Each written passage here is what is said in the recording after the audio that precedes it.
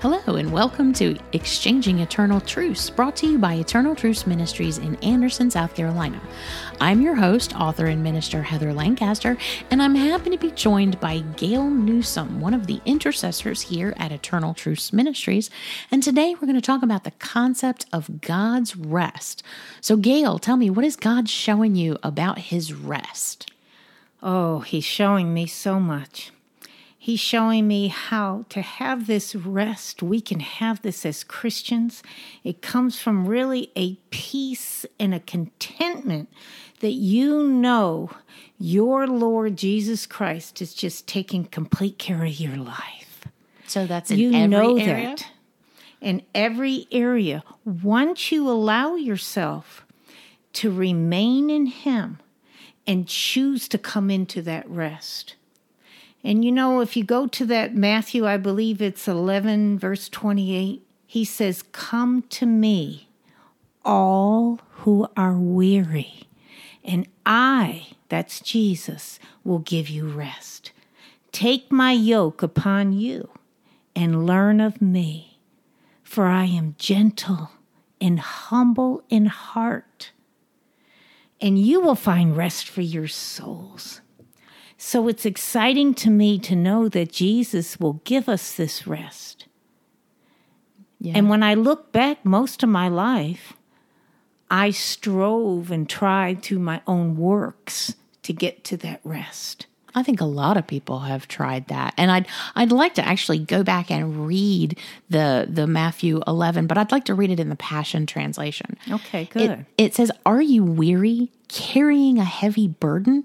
Come to me. I will refresh your life, for I am your oasis." Ooh, simply join your life with mine, learn my ways, and you'll discover that I'm gentle, humble, easy to please.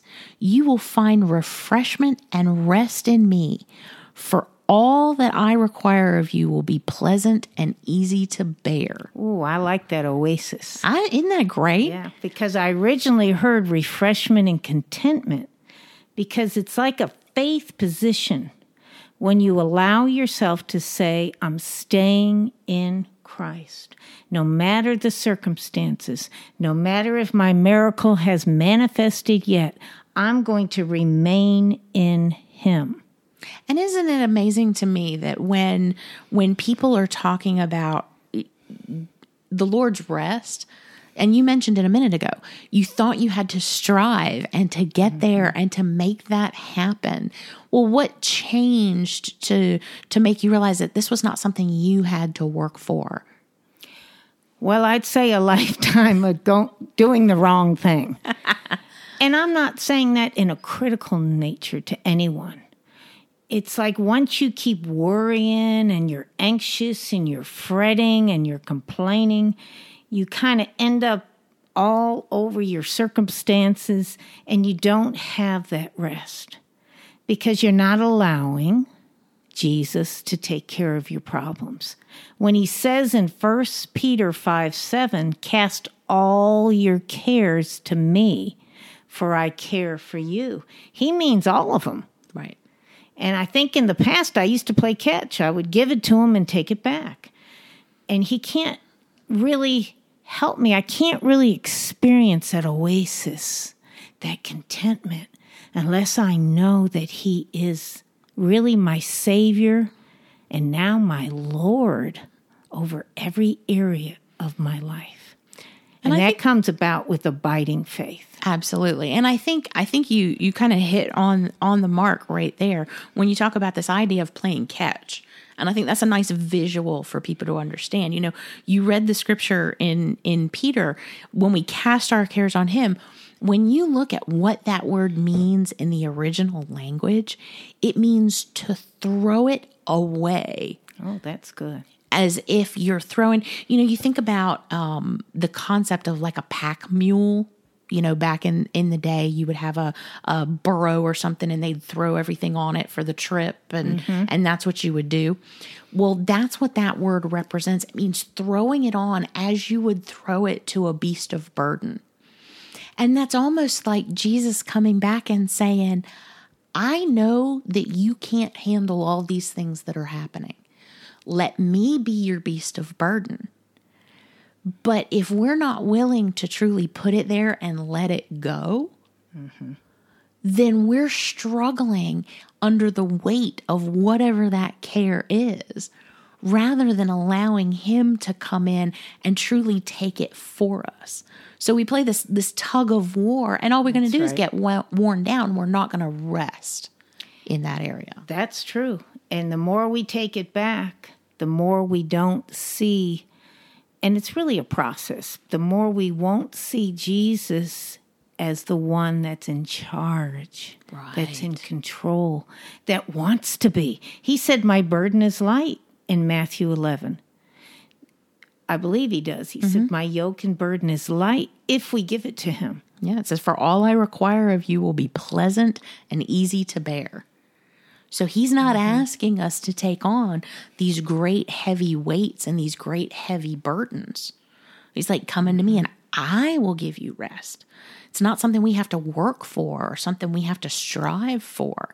And I think sometimes we forget that God is a God that wants to take care of us. He wants to love us. He wants us to be in that place. He wants to be that providing Father. And instead, we try to figure out how to make it happen in our own strength, how to make his promises come to pass when he didn't ask us to make it happen. He just asked for us to believe in him. That's true. And if I can go back to I call it the first layer of rest. Okay. And it's probably the strongest one is abiding. Because abiding really means you're staying, you're settling in. You're not moving from Christ. You're in Christ. You're in the finished work of what he did on that cross. In John 15:4, he says, abide in me and I in you, as the branch cannot bear fruit of itself unless it abides in the vine. And later on in verse 5, he says, apart from me, you can do nothing. So I began to understand that if I stay and I abide in Christ, he's going to take care of something for me. He's going to take care of those problems. But what I've been learning, it's when he decides to do it and how he decides to do it. Which is different than trying to make it happen on our own. That's it. Now, let me ask you this based on that. When you talk about the fact that, what was the reference you used about in me, without me, you can do nothing That's John 15, verse 5. Okay. So the other thing that reminds me of is when Jesus himself walked the earth, he said, I do nothing except for what the Father told me to do. Everywhere he went, and I'm, this is the Heather paraphrase. Everywhere he went, every miracle he performed was something that the Father was guiding him to do. And if we look at that and look at him as our ultimate example, Ephesians 5:1 says, be ye imitators of God, little children, as well-beloved children imitate their father, if you look at the Amplified. When we look at him, if he couldn't do it without the Father, why do we think that we can do it in and of our own strength? And I think that was my wake-up call when I realized Jesus could not do it. He couldn't do anything apart from the Father. Mm-hmm. Jesus and the Father were one. Right. And we're one with Jesus, so we're one with the Father. Right. But he will decide if I trust him and I leave my cares with him when my miracle's coming. Right. And how he's going to present it to me. Right. Too many times we want to get in there and be Mrs. Holy Ghost and help Jesus. Right. And you know what? It doesn't work.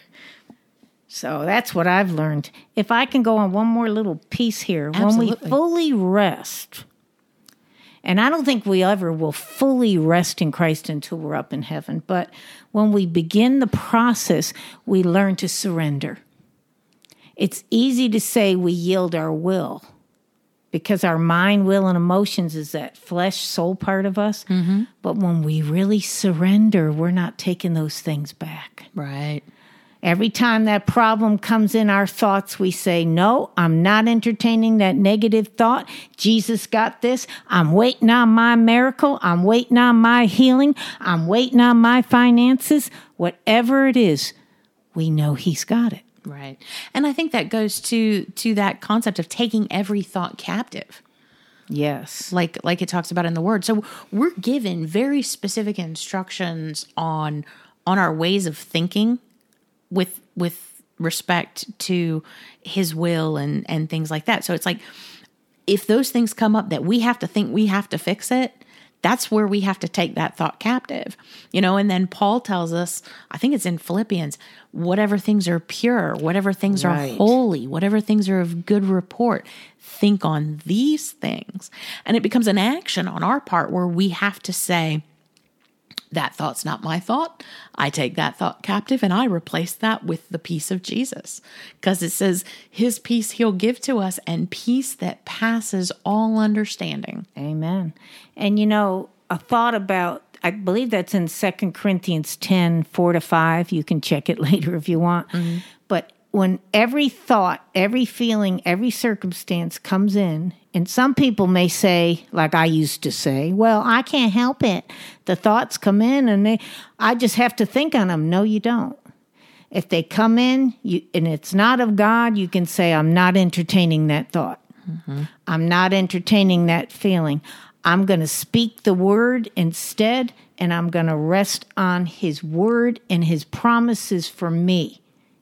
That's he right. says, by your stripes we were healed. Well, by golly, I was healed and I am healed in Jesus' name. Amen. And I love how that scripture is, the healing scripture there, it's paralleled in Isaiah.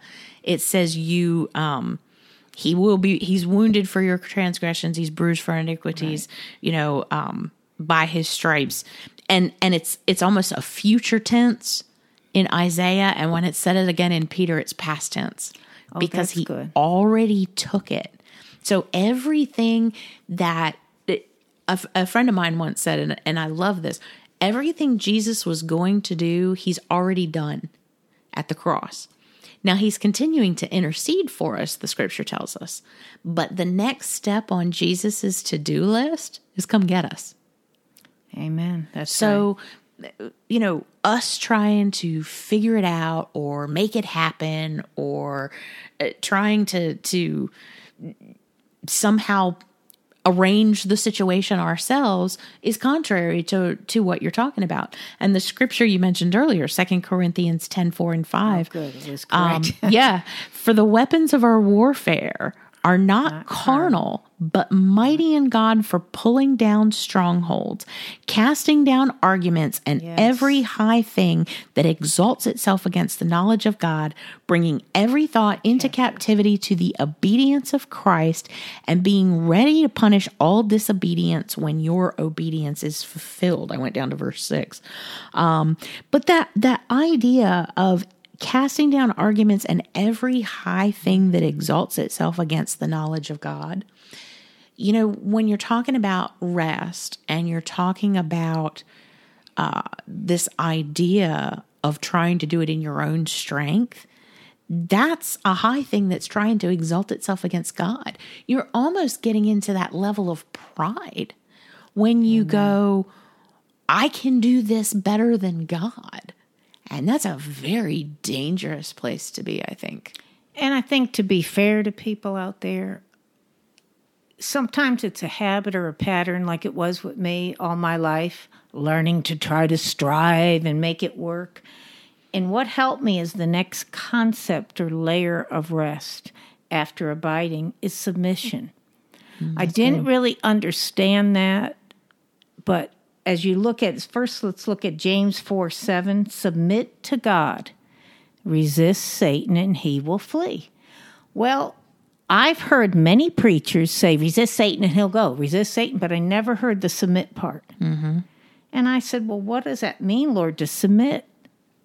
And to me, that's just opening up my spirit and saying, here, Lord, if I'm a mess that day, or I feel I'm very sad, or I'm crying, or whatever, just be real. Give it to him. Submit everything. Don't hold anything back, because he knows anyway.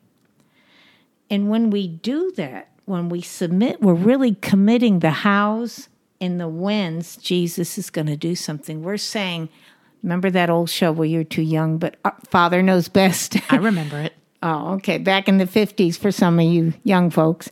But Father really does know best. When we submit it, then the commitment follows, where I begin to commit my way to the Lord, as it says in Psalm 37:5. Right. Trust in him. He, not Gail, will bring it to pass. Right. So it kind of helped me understand that, letting go of those thoughts. When I took every thought captive, I had to replace it with God's thoughts. Exactly. And I think, I want to go back to the James 4, when it talks about submit yourself to God. In the Passion, it actually says surrender to God. Oh, that's good. And it says stand up to the devil and resist him, and he will flee in agony. Think about this. Good. We talk about during that time that Jesus defeated the enemy and he took the keys of death, hell, and the grave. We always talk about that, about what he did during those 3 days before his resurrection. But the idea of he has already defeated that enemy. In fact, in one of our other episodes, I mentioned to somebody, I said that I'm reminded of the demon that asked Jesus, hey, have you come to get rid of us before our time? So they understand that they're already defeated. The enemy's already defeated. He knows he's already defeated. His legions of demons already know that they're defeated. It's about time the Christians learn that they're already defeated. Because we start at a place of rest, which is victory. Because when we're in Christ, we're starting at victory line because he's already done it for us. We're overcomers by the word of our testimony and by the blood of the Lamb. Yeah. If we start there, then we are not immersed in the problem. We're immersed in the promises. We're immersed in everything Jesus is saying for us to do. That's where rest comes first, because we know he's got our backs. Yeah. I think that's great. Yeah, no, that's awesome. So when you think about these layers of rest, so you had the abiding and then surrender. Is there another layer to this? Is it a cake? Are you referring to this as a cake? I kind of see it like that. I like my cakes. Further brings, because what does everybody want but peace? But I have found in my life that when I get fully more surrendered and in resting in Jesus, that peace comes. Okay. After I've abided, after I've surrendered, after I've learned to submit and commit things. Because before I get there, even if you look at Hebrews 4, verses 9 and 10, Jesus, if anyone had any doubts out there, he talks about there remains a Sabbath rest for the people of God. And he says, whoever enters into this rest has rested from our own works. So even right there is another way that Jesus is saying, I'm wanting to give you this, but you got to let go of what's in your hand. Oh, listen to this. So Hebrews 4, and I'll read it in the Passion. Okay. This is verses. I'm going to 9, I believe. I'm going to start at 9. Okay. Actually, I'm going to back up and start at 8. Now, if this promise of rest was fulfilled when Joshua brought the people into the land, talking about Israel, God wouldn't have spoken later of another rest to come. So we conclude that there is still a full and complete Sabbath rest waiting for believers to experience. As we enter into this faith rest life, so faith-rest. Right. So as we enter into God's faith rest life, we cease from our own works, which is what you were saying earlier. Right. Just as God celebrates his finished works and rests in them. So back to what I mentioned earlier about Jesus has already done the work. That's right. So That's right. he can rest in that work already being done. So it says, just as God celebrates his finished works and rest in them, going on to verse 11, so then we must be eager to experience this faith rest life so that no one falls short by following the same pattern of doubt and unbelief.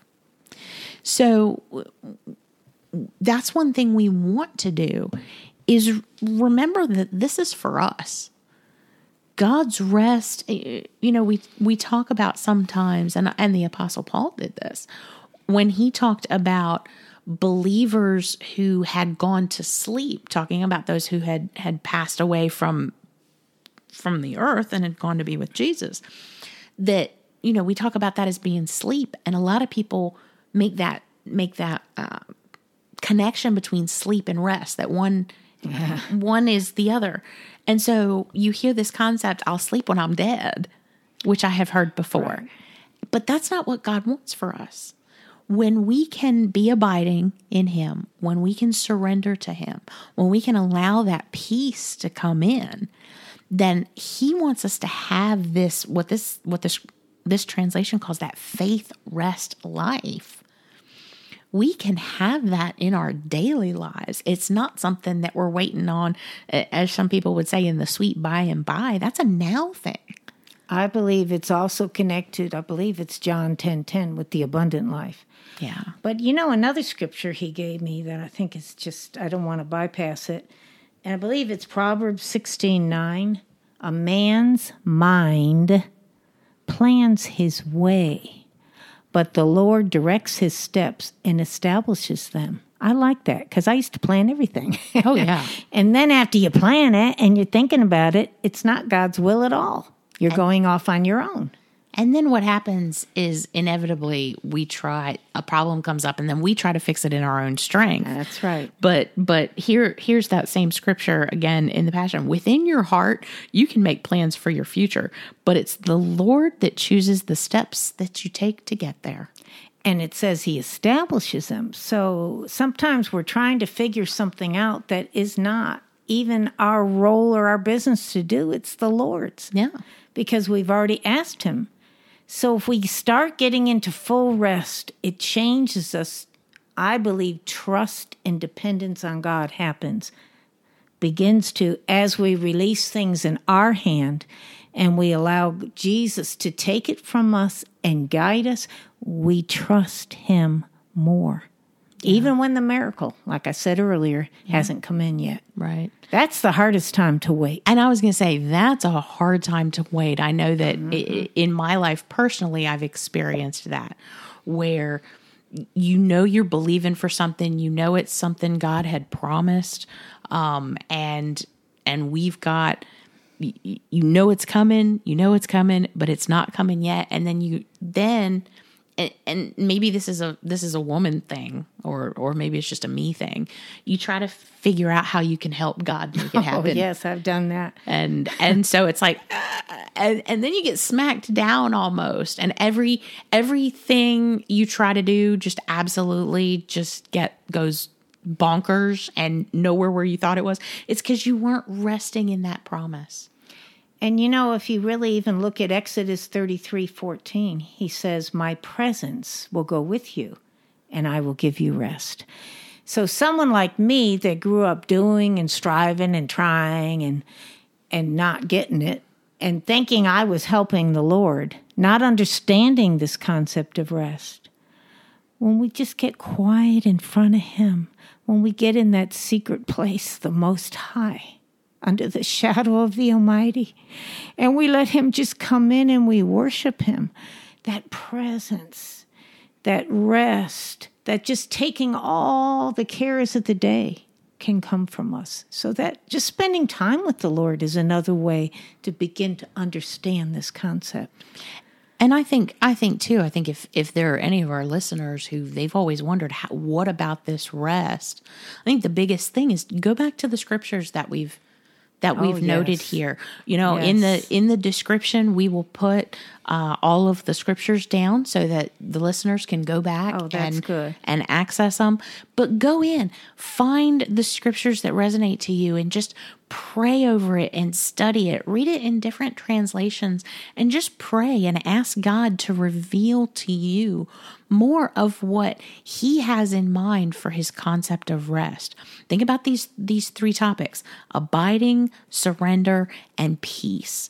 And so when you think about that, are there any other, so if that's a 3-layer cake, is there an icing on top of it? Well, as I said, the peace, I think you mentioned that, but one scripture that I never understood, and maybe this is the icing, was be still and know I'm God. And I used to read it fast, be still and know I'm God. Psalm 46:10, until the Lord said, no, Gail, you're even reading it wrong. Be still and know and experience me as God. So I began to understand being still doesn't mean sitting around and eating although that sounds good, eating some popcorn, watching a movie. But it's get quiet with all these things that are hurrying up and busying your mind and worrying and fretting and complaining about. Get quiet. So that refreshment is that layer that comes, I think, at the end of all. It just refreshes you. You just get still and quiet and you say, I don't see any change in the natural, but I know my God has this. I know he has it and he has me. Yeah, I'd like to read that in the Amplified Classic. Good. It's, again, it's Psalm 46:10. It says, let be and be still and know, recognize, and understand that I am God. I will be exalted among the nations, and I will be exalted in the earth.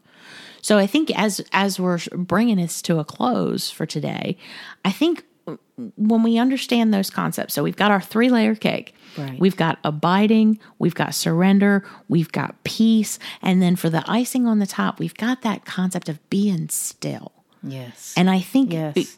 And I like just how this says, let be and be still. Sometimes we need to be like a duck and let the water roll off. When these cares of the world come upon us, we just need to be still and say, okay, God, I know you've got this. I know that you're in control, and ultimately your promises will come to pass. And just since we only have a minute or two, for anyone out there that was like me, had trouble being still, I just took time and worshiped the Lord. That's what helped me. I didn't say, I don't have to read 10 chapters right now. I don't have to do this. I just get quiet and listen to some worship music, and little step by step, the Lord showed me how to be still. So I just wanted to add that for people that may have trouble being still or quieting their minds. Yeah.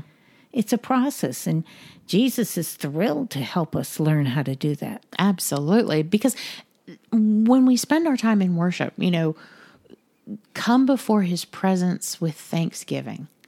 And that's really kind of what worship is. It gets into this idea that we're going to come, we're going to thank him for all that he is, for all that he's done. Just praise him, just worship him. And it's amazing what happens in praise and worship with your mind. Amen. That sometimes, no matter how much, and there are several of us I know whose minds race all the time, that's a way to still your mind. And when you can be still, that's when you can let be. And even another whole sermon is how it can shift us from the problem and the flesh part of us to Jesus' spirit. Oh, and that's yeah. a whole other sermon. Yeah, I think we can probably do another one on that. So for everybody listening, I just want to thank you for taking your time to listen to Exchanging Eternal Truths. If you have any prayer requests or anything that we can pray for you, feel free to leave a comment, and we would love to include you on our prayers.